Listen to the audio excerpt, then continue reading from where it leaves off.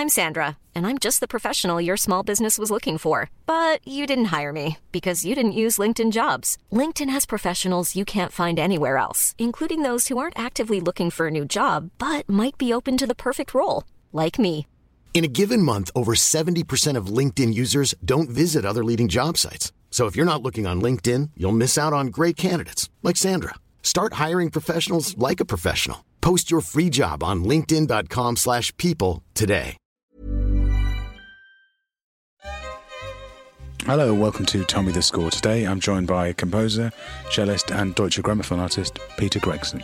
We've known each other as musicians for a long time, but we bonded really during lockdown when COVID meant that the big studios closed their doors. We both have studios at home, which meant that we could collaborate on projects, both of Peter's own and other things for film and TV composers. We both share an interest in the technical side of recording, in the sense that the technology is an extension of our own instruments, really, a way to extend the possibilities for ourselves as musicians. That's something that comes up a lot in our conversation. We also talk about the amazing projects that he's worked on and his forthcoming album, Quartets 2 and 3, which is now out. There's a link to it in the show notes, so please do have a good listen to that. We met at Air Studios in London, where Peter has a writing room and where I spend a lot of my working life. I began by asking him whether there was much music in his childhood. Yes, there was. My mum was a clarinetist, and there's always lots of music in the house. She used to play, I don't know why I'm talking in the past tense. She plays the piano a lot, and they've got this lovely front room with a big piano in it. And my sort of early music memories are her playing this running music, and my brother and myself kind of doing laps around this room. Because your brother John he's he's also a guitarist, musician, a very gifted guitarist. Yes, as well. that's right. But yeah, that would probably be my earliest kind of direct musical memory. And so were you pushed into it, or was it just the thing that happened in the house? No, so my dad would self-describe as, he plays the CD player. He's not a musician, but he's got an amazing knowledge of music and an absolute sort of passion for it, and is very supportive of everything we do, and so on. But we weren't pushed into playing anything. I took an interest in the cello. I think we went to a children's concert, one of these, the RSNO, the Scottish National Orchestra, children's concerts, and I liked the cello case. What I now know to be the old Stevenson flight case, the one with all the weird angles, which also happens to be the one that was in the Bond film where he skis down the slopes. So I now have one of those cases, which is great. And he's still making them, isn't he? He does, yeah. Alan Stevenson in Norwich. How lovely. Yeah. The other great Alan from Norwich. But it's often a little thing like that gets you into something, like just kind of liking the shape of a case or thinking that something looks cool. And it kind of piques your curiosity. And funnily enough, the string shop, there's one here and has stringers. Yeah. So Maureen Morrison, or Maureen Stringer, as her maiden name was my first cello teacher up in Edinburgh. And she, anytime I see her, which is fairly frequently actually, she likes to remind me that I went in and they said, I was quite small I grew later. And so I started when I was 4. I said, we've got this, basically a full-size viola. Would you like to try that? So I sat down, the bike was put out, and sat in the chair, and I apparently turned to her and said, in the most precocious kind of little way, I said, "We'll need a bow." Which she's never let me live down. How lovely. She actually taught you as well? Yeah, she taught me. Amazing. So I think that was before she had the shop, but she had this kind of collection of it. She was the kind of the grand dame of Edinburgh string instrument. She used to be in the Scottish Chamber Orchestra, and I think she sort of amassed or inherited a collection of instruments from these 2 sisters, the Waddell sisters, who ran the Waddell School of Strings in Edinburgh. And then I think she kind of, ducked and dived into sort of, she stored these instruments and would let people try them or whatever it was. And so did she have a big class of students? Were you aware of other kids? Well, my memory is that initially the lessons were in her house on a Saturday morning, and then, yes, there would be someone before you or someone after you. Yeah. And then it's a little bit like those sort of old films, and it's like the scene omitted kind of black place card holder. And I sort of don't really remember the function of the first couple of years of it. And then I think Maureen stopped teaching, and I then had this wonderful teacher called Pat Hare from then until forever. Yeah. And she's taught sort of everyone that was there and that moved down here. She was great. And do you remember when you first thought that you would like to do that for a living? Has that ever been a conscious I'm still kind of coming to terms with it. I don't think I ever thought this is what I want to do for a living. I just never thought there was anything I loved doing more. If you know what I mean. There was nothing that... Yes. I don't mean that in a kind of passive or dismissive way. I think I just sort of thought, I love doing this. And this ticks all the... at scale, you get to travel, you get to meet people, you get to do things, it's interesting, it's no 2 days are the same. And that was always very appealing to me. And have you ever felt the need to decide between composition and cello? Perhaps it's worth talking about when you started to write things. Do you remember when you... I do. I mean, when I was at a sort of quite academic school, and music was fantastically well taught, the kind of theory, academic, harmony, all that stuff. There was a fabulous choir and all these sorts of things. But, part of GCSE and A-level music, you have to do composition, and I always enjoyed that. And I was in the National Youth Orchestra, and they had a composition course on it at the same time. And I kind of dipped my toe in and out of that, and I was always interested in it. But, you mentioned John, my brother, and when he was, about 12, 13, he got interested in playing the guitar, having been a really gifted saxophonist, actually. That was his sort of main thing. But he got into the guitar, and there were all these pedals lying around. I was like, there was always this sort of disconnect between, the cello, which I loved, and the music that I loved, and then there was all this other music in the other side of your world, and there was, being kind of 12, 13, 14, it's not necessarily the coolest thing you can do, sit and learn a Shostakovich sonata, and I think the skills that we had, I always had this sort of push-pull between, I know how to do that, I can play along with that, but you sit there and play like, Toxic by Britney Spears, da, da, da, da, and it starts to sound ridiculous. What I've always loved about music is it should be a transferable skill, but we kind of silo it into, I play the classical cello, therefore that stops at this point, or it starts here and goes to there.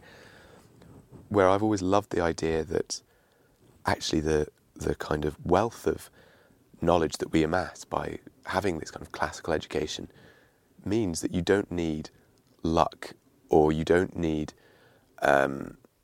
someone drilling a song into you to learn it by ear, or to forget the chorus and you have to kind of pick it back up again. You can, there's a transferability there that you can sort of interact and work with people in a much more, ironically, much more organic way than someone who's necessarily learnt it rote. If you actually understand the building blocks, you can kind of build anything, is my sort of belief of it. But my brother always had these guitar pedals and things at home, and I thought, that'd be quite good fun. I wonder what that would sound like joining the two together. And funnily enough, there isn't very much music for cello or electric cello or cello and electronics, or there certainly wasn't in the late 90s. And I went on the Oxford Cello School course one summer, and I met a guy called Philip Shepherd, who Phil was teaching on it. And I said that to him, and he was doing a lot of contemporary stuff and stuff with electronics, and he said to me, I think I was 13, and I vividly remember it, and he said, well, if there's music that you want to exist that doesn't exist, you should go and write it. And I was like, like, simple as that. And not only is that true, but that's about the most Philip Shepherd thing. It is, absolutely. It's like peak Phil. If it doesn't exist, do it. Anyway, so we kept in touch, and anyway, fast forward, I then moved to London to the Royal Academy to study with him. So we sort of always kept in touch, but yeah, it was it was, I think, also at that age and stage in, a lot of the kind of classical cello world learning is, well, you've got these studies and you've got these concerti or sonatas or whatever, and it's quite permission based. You learn pieces and you're like, oh, well, you can play these now and therefore you can do this and da-da-da. So when Phil said, oh, well, you can go and do that, it's like, oh, yes, actually you're right, I can. That's such a good point, actually, about the way we're taught and the way we learn, I think, and the stages you go through. Once you've finished that book of studies, you're allowed to do the next one, and you're not quite allowed to reach to the top shelf until permission is granted. I remember there being this real kind of jarring moment. I think it was Kreutzmacher cello studies. They've always got horrendous ridiculous, brilliant names. They're actually quite good, but there are 2 hefts of them, right. 2 books of them, and I was asked to get Kreutzmacher 2. I was like, but we've not done Kreutzmacher 1. The very fundamental kind of core of my world was shattering. But yeah, and I think what I really enjoyed with that sort of, like, as I say, permission to do that, was then thinking, well, I've got these skills, I can do these things, and then, do you want, ideally, I suppose, you want your technique to be above what like a crane. You don't want a crane to be reaching up for anything, because kind of gravity doesn't really work like that. You kind of want to be above it so you can pick anything up. And I thought, well, if I want to be able to write music that doesn't already exist, I probably need to be better than what currently exists in a sort of performative way, or have an imagination that goes beyond what I'm currently learning, because otherwise it'll stay at that exact level, because you can only do what you can do, kind of thing. And I found that a really sort of inspiring provocation to actually, interestingly, to improve as a player, because I'd sort of reached a point where I was like, I don't know that I think I'd started to not really feel like Beethoven was, or whoever, not picking on Beethoven, but I think I'd sort of reached a point where I was struggling to join the dots between what I loved about music and the kind of relevance of a lot of the music that I was playing, or the connection that a lot of that music had, and seeing, I think, again, with more sort of years on the clock, looking back on it, I think, 14, 15, it's difficult to equate something that's not objectively popular with something that is important, or something that is valued and valid. I think when you're 14 doing Beethoven, you think, oh, but my friends don't like that. You think, well, why not? They still like music. You never meet someone who doesn't like music. When you never meet someone who's glad they gave up playing their instruments either. Everyone has an element of regret. Yes. And the kind of punchline of, oh, you're lucky to have a hobby for a job. But no, it's a sort of interesting issue, and I think, truthfully, I think if I hadn't met Phil when I was 13 or whatever it was, I'd probably be looking to do something else. And you mentioned about transferable skills, and I wondered if that sense of not the permission that we were talking about, but the rigour that, even though you might not necessarily have conformed classically to that in a sense is a transferable skill, just in terms of preparation. And do you feel like that has stood you in good stead, that just knowing, being within your means, for example, technically, raising your means in order to achieve something more? Do you feel like that these things, there's something in the back of your mind that informs the way you work now? Yeah, I mean, I think that the biggest thing that I see and really believe with music and, music education is, I did maths, I did geography, I did all these sort of core subjects that have day-to-day basically no bearing on my life. But, I also did sport and rugby and things like that. The general point of it is I'm never going to be called up to play rugby for Scotland.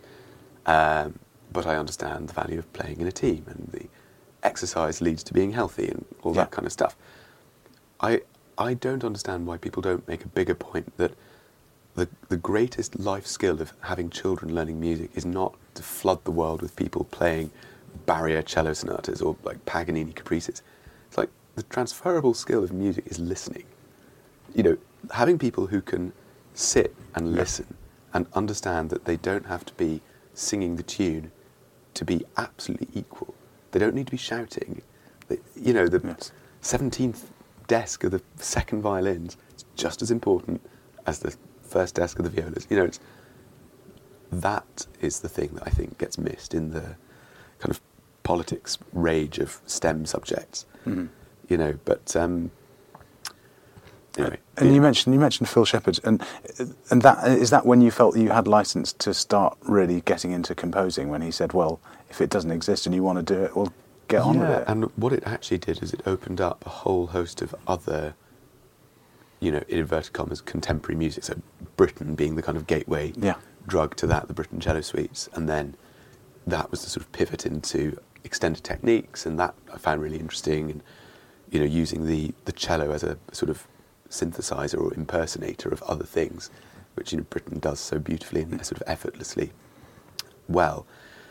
And then finding all this amazing solo cello repertoire to create, you know, what is effectively a monophonic instrument into this huge chordal mass. I found that really eye-opening, and that definitely kind of kept my interest alive. And in terms of your process, talking specifically about composing without picture, I don't know whether you'd call that contemporary classical music, but I sense that you conceive your writing in terms of a project rather than necessarily, I may be completely wrong, but maybe rather than just, I'm going to write a sonata now, I feel like you conceive it with a bigger album-length arc.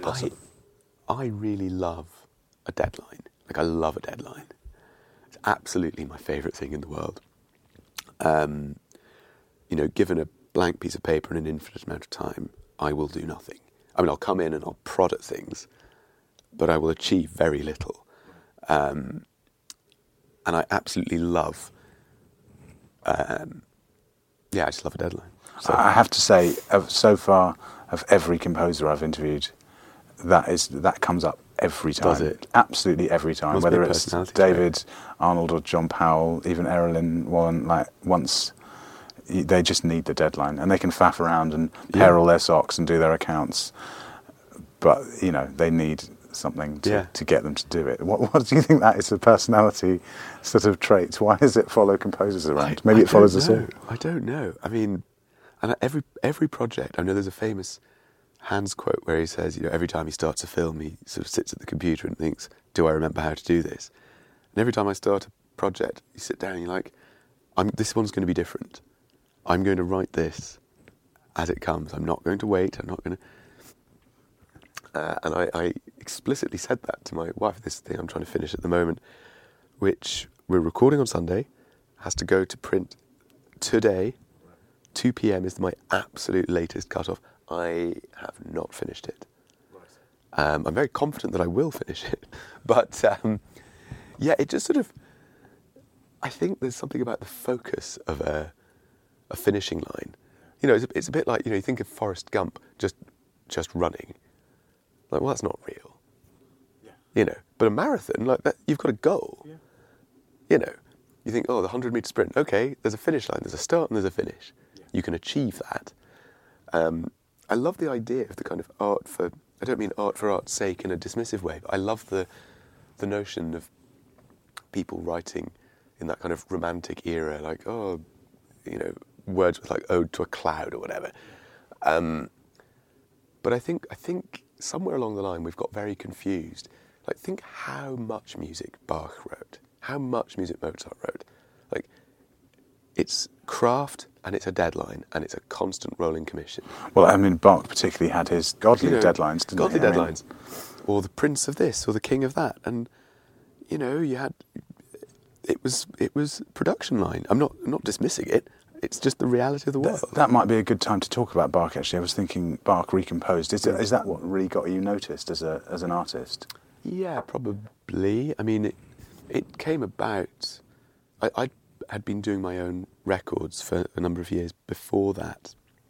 And then I did a computer game which had 12 hours of music. It was absolutely brutal.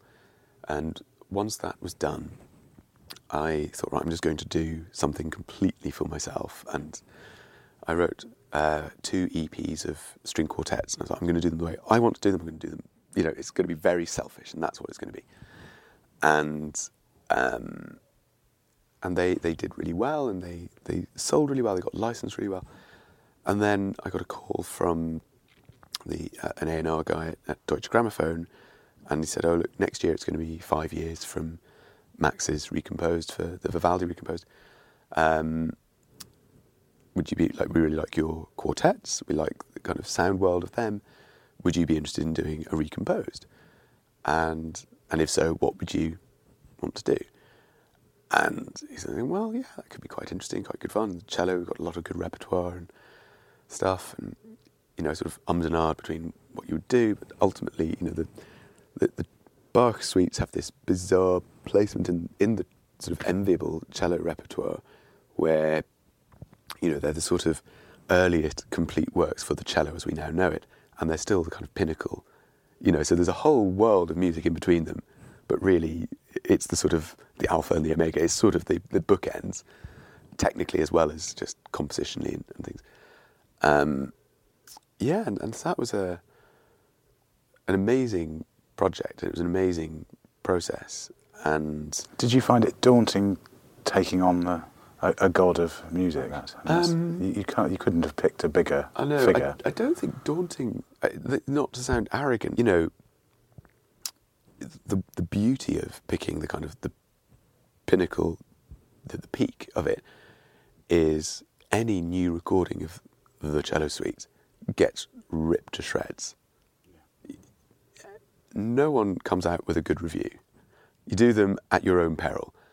And so you're just like, well, look, I'm not saying I'm writing it better, but in the same way that a cellist performing them is having a sort of spin interpretation on them, the idea here was to do a kind of interpretation as a composer and a cellist having performed them and knowing them. It continues to be popular and does its thing, and it's I'm really proud of it, and it's something I would recommend anyone do. I mean, you sit there and you try things out, and not that you would want to shake the Bach DNA at all, but what you realise is that you can't if you want to. Even the most left fields of the movements that I've done still have this kind of innate Bachness, this innate structure that you can't shake, and it's really quite astonishing. And I know from having worked with you on a few things that you're technologically very conscious and aware. How important is the technology to your process? It's massively important. I could actually show you. I mean, for the listener at home, I'm showing Tom a drawing. This is of this piece I'm trying to finish, which for Sunday, and this is basically the only compositional note that I have. It's a room drawing of how it's going to be set up, right, and the implication of where the microphones are going to be. We're recording it direct to Atmos. It's for strings and choir, and how that informs the voice leading and the part writing. But I've always been interested in that. In that more instrumentalists aren't fussy bastards about this. We spend our lives with one instrument. Maybe you get an upgrade at student and another one when you a bit older. But you spend your life with, say, 3 or 4, a small number of instruments, kind of wrangling that into being your identity and your sound, your personality, and it's your instrument to communicate with. And I don't understand why people, right up and down the spectrum, people with Strads, Guarneris, whatever, then over to you. You're like, but it's your sound. Why would you not have an opinion? You just have to remember one name or one model. You're like, oh, you particularly like the sound of a, U87 or a 251 or a whatever, a pair of Royers 4 meters back and pointing at the ceiling. Yeah. Everyone has an opinion, and if they don't, it's because they've not listened to it. Yeah. But they've spent their life trying to control that instrument, to use it to communicate and create sound. They should have an opinion about it. Yes. And it's always, and that, I think that's something we certainly connected over is this sort of interest, and they're fun and it's cool, but it makes a difference. It makes a massive difference, absolutely. And as I say, I'm recording this Atmos Christmas Carol on Sunday. Yeah. And before I'd written a note of it, had already spoken with the engineer I work with and said, okay, we're doing this, it's for choir and strings. Yeah. I would like to try this, I would like to try that, I'd like something flown up in the ceiling, blah, blah, blah. Are you recording it in the hall? No, doing it at Abbey Road, actually. Doing it at Abbey Road 1. So in a big space, room. Yeah. Big room, and setting up a choir, 16-piece choir, fully in the round, filling out the depth of the room. So it's going to be a vast sound.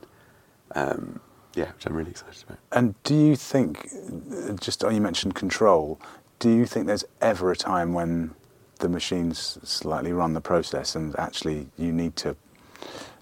there's a sort of balance between the tech and the composition, and does it ever sway too far?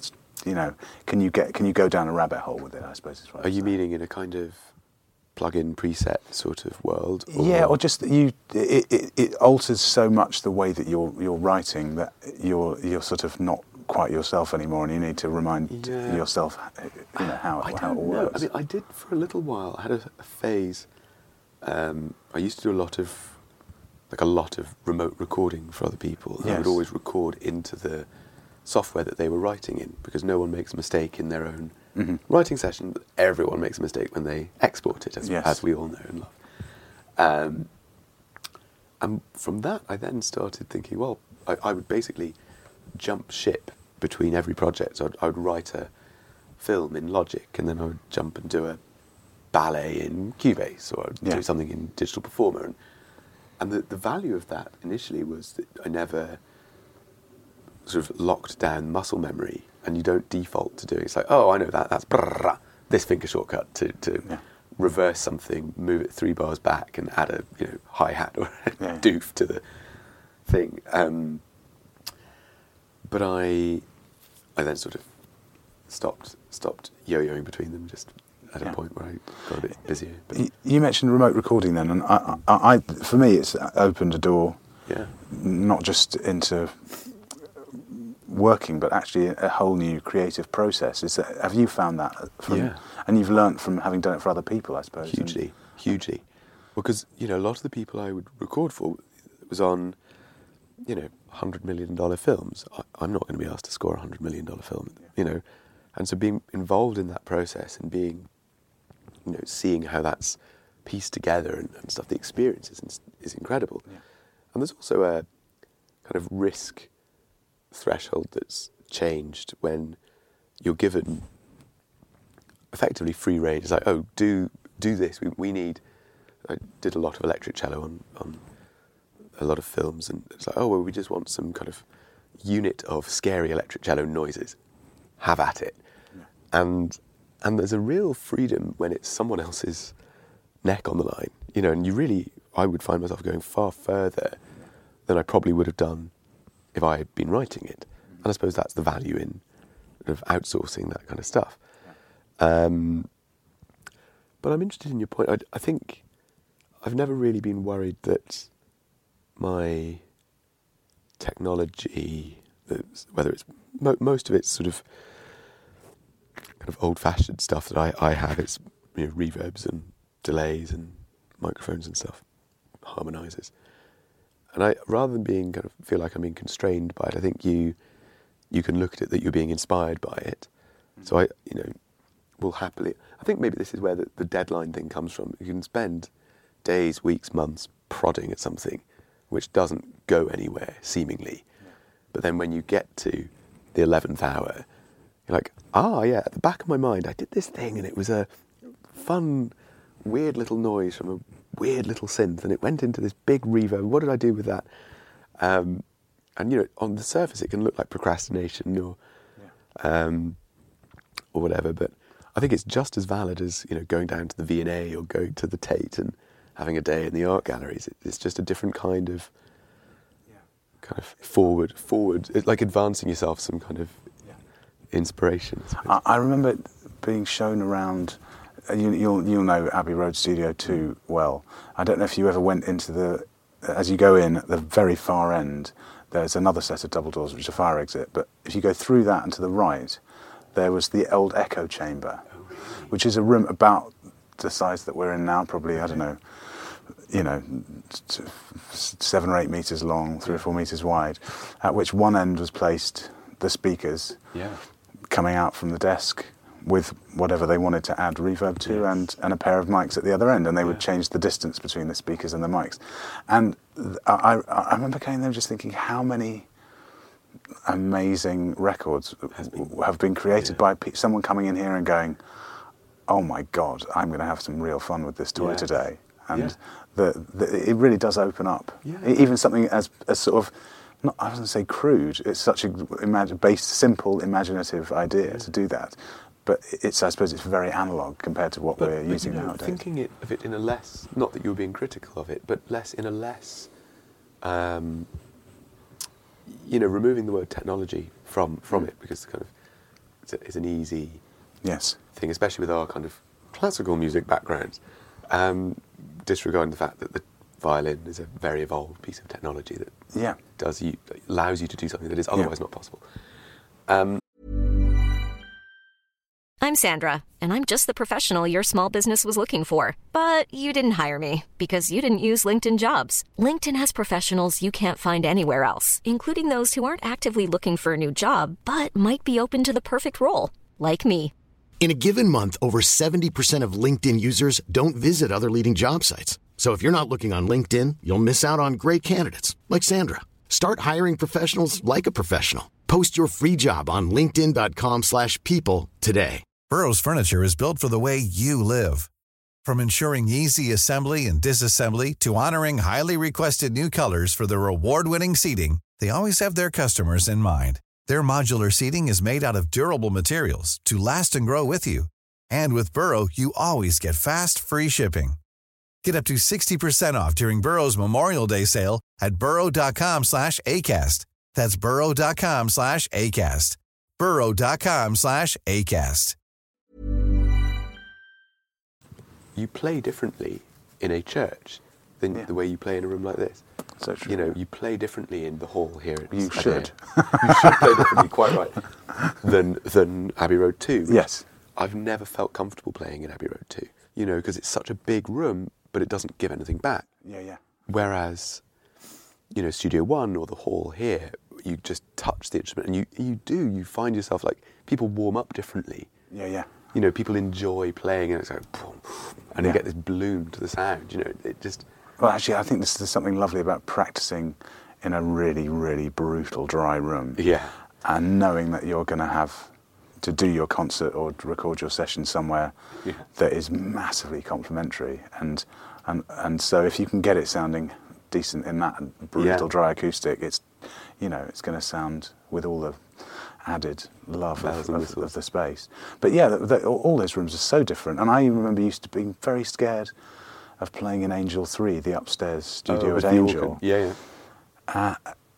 Until I worked out how to do it, and just not having, effectively just not using very much pressure at all. Yeah. And often in those situations where you're getting nothing back from the room, the tendency is to press a bit harder because you want more to come out, and it's a complete sort of negative feedback loop, really. I think with the how people play and how you respond to a room, it comes back to it's so important when you're writing, I think, knowing where you're going to do it and thinking, oh well, if I'm going to be in this big room, then I can do the following things because the confidence level will be there for this to work. You do this in a small room, you've got much more control, fine. You can isolate it, fine. But the players won't play it in the same way. So true. The confidence level will be far lower. And the number of times we've been in Studio 1 here at Air, and someone's written a line for artificial harmonics. Gone. Brutal. Complete waste of time. Do it in the hall, one take wonder. Yeah. because you can sit and just, the scuff at the beginning doesn't matter, but it puts you off when you hear it in a small room, and everyone bottles it, Yeah. Oh, it's horrible. Studio One here I think it's great, but you definitely need to know. You need to know it. How to do it. And actually, talking about the hall here, we're sitting in Air Studios, I should say. The hall here, I've been in to listen to back desk harmonics, which I should explain to people who are listening, are when you put high stuff right at the back of the orchestra to get some perspective.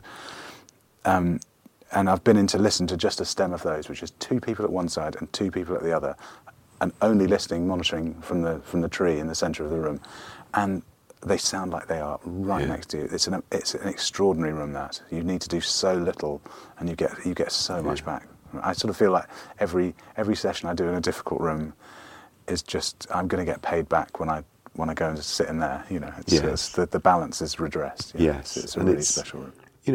The players respond differently, and I hope people write differently. Certainly I think it does make a huge difference if you're, and then, with the kind of remote recording thing, there's a tendency to, think that you could save money and have, say, one person and then get them to track it up. But I think there's a really interesting aesthetic difference, the difference between having, and it's something that we've done together, tracking up a section of cellos or violins or violas, whatever it is. But the aesthetic difference between 6 people playing once or one person playing 6 times is quite profound. It's a bit glib when you say it quickly like that. Yeah. But actually, 6 people playing once means you've got one room, you've got one response. 6 people one person playing 6 times, even the tiniest sort of coherence in vibrato ruins the illusion. And so people who know how to do it, it's this sort of, it's a real skill. Yeah, and the kind of the technique of performing for a concerto, Lark Ascending or a Shostakovich cello concerto, whatever it is so different to really crafting and bringing that kind of musicality into the studio. And I think a lot of people look down on the studio performance and say, oh, you can just do another take, It's like, yeah, but I would defy anyone whose life is about making a sound in a 2,000-seat concert hall to come in to a studio and do, it's got to be met with an equal respect. And actually, what I've taken it to sort of another, through my interest in microphones and recording techniques, I actually have my cello set up as a Baroque cello. So it's got a slightly higher bridge, got gut strings on it, and very low tension gut strings. Awful in concert halls. Doesn't project. The concert hall's now built for big sound and sort of big projection and big kind of everything. Whereas actually when you're in a studio, the microphone is 2 feet away. It's nothing. It's very close. And if the sound is still on its kind of trajectory up, it sounds very thin, very brittle. So, you think of where a cello microphone in a film session would be, it would be like maybe an arm and a half's length away from the instrument. But if it's a modern setup instrument, the sound is still, if you think about how a golf ball looks when you hit it, it's still kind of on the ground. It's still yet to rise. Whereas a gut-stringed instrument, it looks more like a sand wedge, like a flop shot. It kind of goes, vroom, and it blooms by the point that you're at the microphone. And it's just this very warm sound that does nothing 20 metres away, but sounds magical on the microphone. And you're still performing live, aren't you? You still take Recomposed on tour? Yes. And do you, you're going to be performing, if you're touring, in lots of different places. Yeah. And so you're adjusting every night, presumably. Is that, and that's a mic'd That show, is mic'd, actually, yeah. Because we have synthesizers as well. There's a kind of whole kind of sound thing that goes with it. So do you take an engineer with you? I did, yeah. I was actually meant to do the last 2 shows of Recomposed that got shifted because of COVID. So Recomposed came out in 2018 came out. And I sort of toured it pretty solidly through 2018, 19 into 20, and then COVID. And then, the last few shows were meant to happen in like May, I think, of then. Anyway, I was meant to do the last couple, Poland and Germany, last weekend. And so yes, it was going to be, engineer and sound people and flight cases of gear and these groovy little special clip-on mics that go under the fingerboard, and they're really good. All this stuff, but my passport was not released by the US Embassy in time. Oh my God. So I wasn't able to travel. Oh no. So I sort of have this latent, I'm missing these 2 shows, from the kind of tick list of So what completion. happened? I'm sure they just get cancelled, right? You don't just... Yeah. You can't just send a dep for that, No. really, can you? So that got cancelled, which was a real shame. And will you reschedule those, do you think? I don't know. Oh, that's because awful. it was at a festival that was rescheduled. Oh, I see. Of So course. yeah, it was a real shame, and I actually just got the passport back on Wednesday, so it was like a week late. Oh no. So hey ho. But yeah, it was a real shame.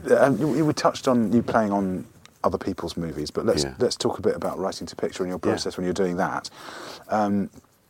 How do projects come to you? Do you get a call from a director, or I mean, I think people would be interested to hear about that sort of the career side of the process of how things arrive in your inbox. So, to be brutally honest, my first film was directed by Alan Rickman, and I had written the music for a very small ballet in a theatre in Notting Hill, which doesn't exist anymore. It was called the Print Room, and it's now called the Coronet, which is in the old Coronet Cinema. But this was a beautiful dance piece, and the stage design was by Tom Dixon. It was a big kind of starry thing that the choreographer had liked my music. I had been performing a cello suite by Gabriel Prokofiev, and that was choreographed by this guy. And then he said, "Oh, I like your stuff as well. Would you like to do the music for my ballet?" So I did that, and then at one of the preview nights, there was a drinks reception, and I was, halfway through a bottle of wine or whatever, and I got a tap on my shoulder, and I swear to God, this is like blow for blow true. Tap on my shoulder, and Hans Gruber's standing there, and he says, "I'm doing a film. Would you like to do the music?" And that was sort of that. We had a little chat, and then off he went, and I was like, "Well, I've got no way of following up on this. You don't just sort of phone up Alan Rickman." And so I thought, well, I've really buggered that up. What do you do next? And about 2 weeks later, I got a phone call, and it said, you never got in touch. It was Alan Rickman. I was like, well, firstly, how did you get my phone number? Well, it's Alan Rickman. Snape has his ways. And I was like, well, I have no way of reaching you. I went, oh, well, would you want to do the film? And it's sort of this very dry introduction into it. But it was the most astonishing experience because I had no credits. And he had spent those last 2 weeks basically fighting the producers who had a list of people that they wanted or would approve to do it. And he said, no, this is who's going to do it. And fought. 2 weeks later, basically he had had a lunch that day, and they had finally kind of given in. And he was phoning to say, you've not expressed any interest in doing this. But it was the most astonishing experience because, it was a very sort of big cast, like Kate Winslet and Helen McCrory, Stanley Tucci, Alan, and so on. It was a big kind of best of British kind of thing. And but when he got me involved, it was at the very end of the script stage, and he took me to one of everything in pre-production. I was on set a whole lot for that, and I spent a day with the prop department or a day with the costume department. Saw every element of making a film, and then post-production, obviously. And there was quite a lot of music on set for choreography, so I'd write music for the choreographer or go and perform some bits of cello music for the choreographer to do dance lessons with the actors and actresses. And the most astonishing experience. But yeah, so that came about through a ballet. And then other films, that typically now things arrive in my inbox because my music's in The Temp, or they want to license things. So I did another Kate Winslet film actually for Roger Michell. The lovely late Roger Michell. Lovely late Roger. So they had some of recomposed in the film, which was very quick because it had only come out, I would say, the month that they started editing, maybe 6 weeks later, 6 weeks before. But the assistant editor had temped in some recomposed. And actually, as it happens, the kind of small world of all these things, my studio next door neighbour is David Arnold. And David came in and he said, I've just had someone phoning up about you. I was like, what, in a kind of slightly weird, David Arnold start to a sentence. And he was like, oh yeah, Roger Michel's just phoned me. And he likes your music. And at the same time, I got an email from the post supervisor saying, oh, Roger would like to meet you. It might be worth mentioning that David has worked on films for Roger Michel. And theatre as well. Yeah. I think we both played on a theatre piece for Roger. Yes, that's so true, yeah. Anyway, and so I went in to meet Roger and he said, oh yeah, we love this music, we'll keep it, we want to license it, but we'd like you to score it and kind of interweave between them. And so that's sort of the common thread, really, is, or it's just straight licensing. So there's a wonderful Italian director called Paolo Sorrentino who uses a lot of my music in his films or TV shows or fashion things, and he just straight licenses them, and that's just how that goes. And then I guess cuts his picture to the music. To the music. Yeah. Well, what a luxury. Yeah. The only film I've ever worked on where that happened was Ennio Morricone. Okay. And he came over and we did huge long takes of this thing, over and over and over and over again. Yeah. No patching at all. And then he just potted off, and that was it. Wow. And knowing that they were all slightly different, and that someone was just going to cut it. So, and it was a luxury not extended to many composers. Is no. The point I'm making. And especially in the kind of sync world. So I had some sync, so starting with the quartets of mine. Bach recomposed really kicked sync up into a big whole other thing. And, you get some requests with like, yeah, we want to edit it like this and this and this. And you're like, just get someone to write something. Why would you spend all this money licensing something that you just want to cut up into something that is incoherent? But for the most part, actually, they do sort of retain the integrity of the piece. And I find it fascinating seeing how people, especially with licensing, create something based on something of mine. I find that really exciting. And tell me, when a director comes to you with a movie, what's the first thing you do? When you get your brief? Do you have a set sort of rigorous process of an order of things, or do you just sort of go for a nice long walk and think about what it might mean? Or? Yeah, that's a good question. I'm doing a film at the moment where I'm trying to think what the first interactions were actually through Zoom, obviously, in the newfound world that we find ourselves. And there was no temp, so that was quite unusual. They were cutting it kind of dry.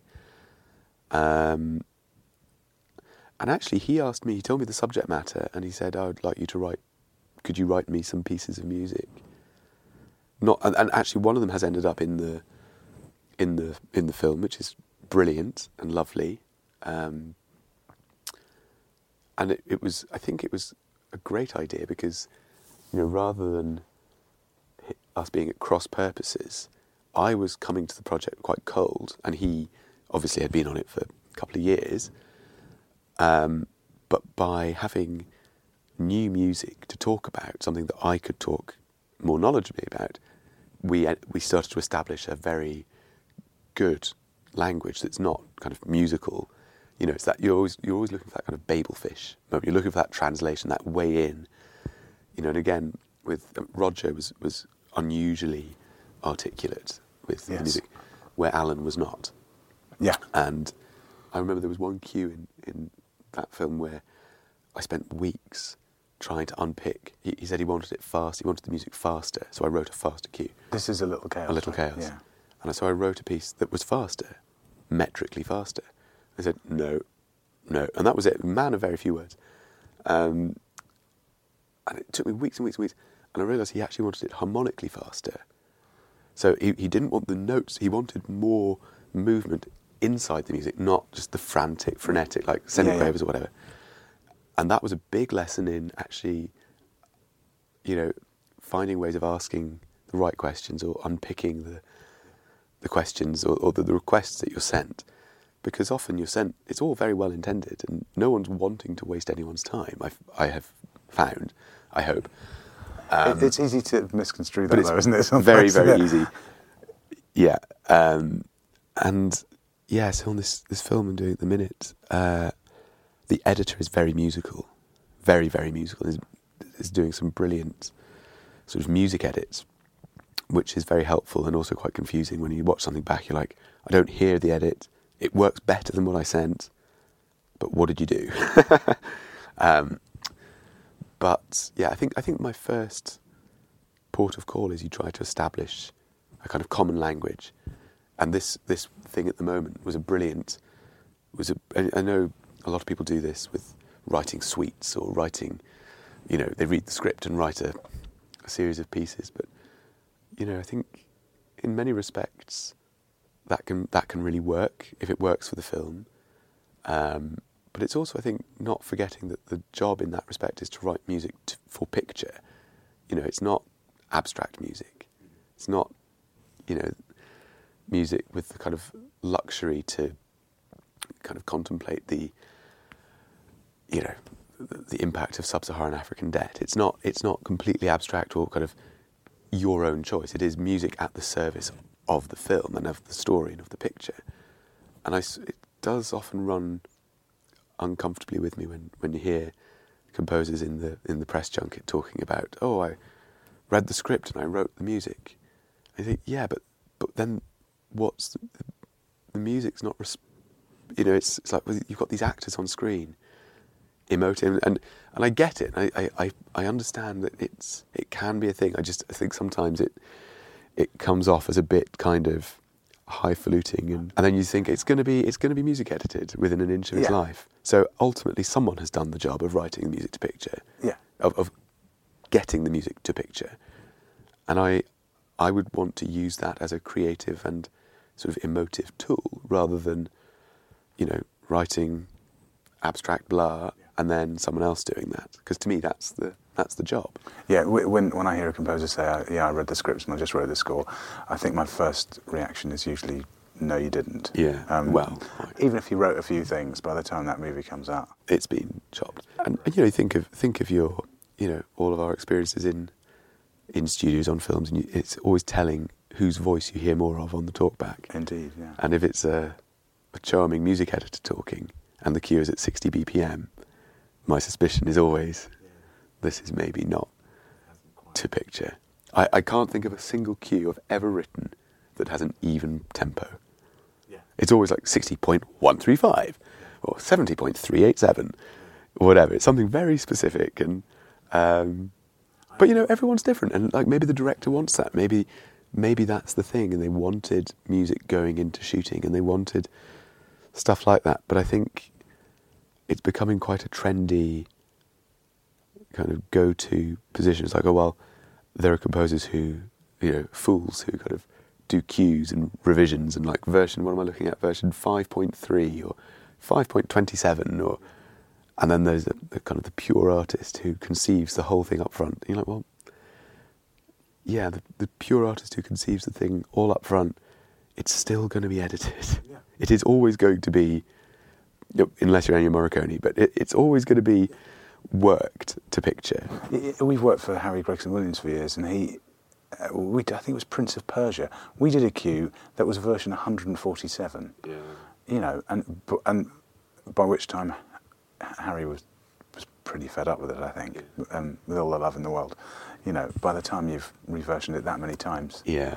And this is a seriously experienced, top of the game film composer who's used to changes, but I think it does get extreme. Sounds like a new level of new territory. Are there ever times? I just wonder, not to tempt fate, but are there ever times when you just haven't got a clue, when you're completely blocked, and in which case, obviously you've got the deadline. That's quite good medicine. Yes. But also, is there something you do to get over that? Do you? So when it's my own music, there's a friend of my parents who's an author who has this lovely expression that there's no such thing as writer's block. You either have a story to tell or you don't. And if you don't, you should go off and do something until you've got a story to tell.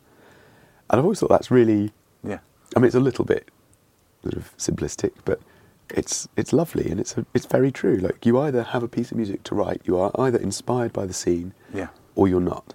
Alan Garner, who's just won the Whitbread in his 80s, I think, was asked on the Today programme a couple of weeks ago, what advice would you give to aspiring writers? And he said, get a page of A4, fill it with words, turn it over, fill that with words, and when you've run out of words, stop. That's just do it. Yeah, something will happen. Yeah, you might edit it, you might throw it away, but you've done something. Yes, I mean, so there's a cue. It's nothing like Harry's 100 and whatever, but there's a cue that in version 1 of this cue, 4 cuts of the picture back. Right. I was very proud of. 1M4.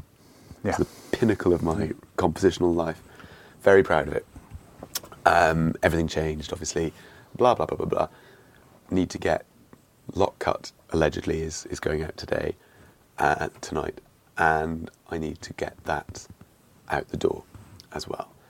And I was prodding away at that. I was like, on one side, I was thinking, this is about conforming, and conforming is when you have a piece of music that is basically approved, but they've changed the picture, and you just need to move a few elements around and maybe speed up or slow down. And there's some sophisticated software that helps you do that in a number of ways that's quite nifty.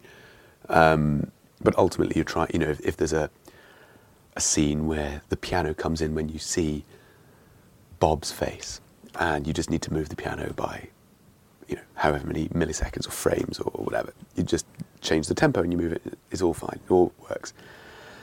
This was quite a significant structural rethink, except they liked the music. And I was moved to say to the editor the other day on a call, like, unfortunately, due to the sequential nature of time, you've taken a minute out of this scene. Yeah. The music is going to be a minute shorter. Which minute are we going to lose? Because, we cut it from here, we pull this bit up, but that's the minute that is missing isn't actually missing, it's now. It's just they've changed the sequence of events. And overall, the scene is a minute shorter, but it's not one coherent minute that is removed. Yeah. And it was an interesting problem. I like the problem-solving element of film composition. Yeah. But I was like, I can't see the wood for the trees in this. Like, I know there's a big kind of that's meant to happen on that scene. Yeah. But I can't seem to prepare it and justify it. A bit like a modulation. You don't just suddenly change key. You kind of prepare it. And there are musical ways of preparing the listener for something that's about to happen. And I was like, I cannot see how I'm going to... And I still can't see. You still can't see. So I'm doing something else. Yeah, do some other stuff for a bit. I have today. Now look, you've given me so much of your time. My last question is. This is the best procrastination. This is it. I'm helping you procrastinate. I'm gonna. If I don't get a credit on this movie, exactly. Composer would like to bag. Co-procrastinator, executive procrastinator. Exactly, I like to ask this of everyone, really. But let's go back and pretend you're, a young cellist in Edinburgh. What advice would you give yourself then that you have? What advice would you give a 12-year-old self is what I'm trying to ask. Follow your interests. Like, it doesn't matter if you're playing Beethoven, Bob Marley, the Beatles, it doesn't matter. If you're interested in doing it, I think the cello, the violin, the guitar, they're totally transferable. If you're interested in... I think the thing I've learned now is nothing replaces, like, curiosity and passion for what you're doing. And if you're not interested in opening up 1M4, there's a problem there. Having a problem with it is a different thing. I want to do it, I just don't quite know what to do. But at the end of the day, I still love coming in and prodding away at these seemingly insurmountable problems. And I think the advice to myself, or to a 4-year-old, 12-year-old, is the kind of the stigma or the dogma of, what you should be playing is bollocks. You should be playing music you love, because I don't really know how else to justify it. What is the point if you don't love it? If you don't love the music you're playing, play the music you love. And if you find, okay, there might not be the same technical challenge, but there are ways of technically challenging yourself, if that's what you want to do. But I think it's the most important thing is, if you're playing other people's music, it's important you love it. And if you're writing your own music, it's important you love it. Yeah. Play the music you love. What a lovely way to end. Peter, thank you so much for your time. Well, thanks for coming. That was the lovely Peter Gregson. His album is out now, Quartets 2 and 3 on all major platforms, and there's a link to it in the show notes. Thanks for listening. I hope you enjoyed, and please do tune in again soon for more of the same. Take care.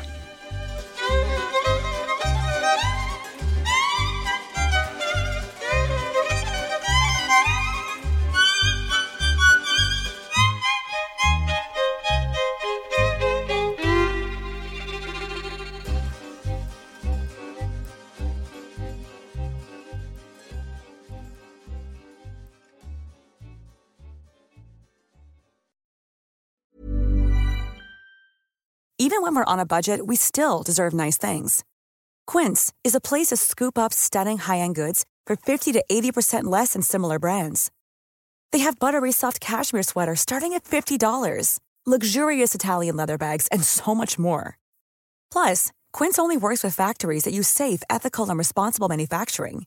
Get the high-end goods you'll love without the high price tag with Quince. Go to quince.com/style for free shipping and 365-day returns.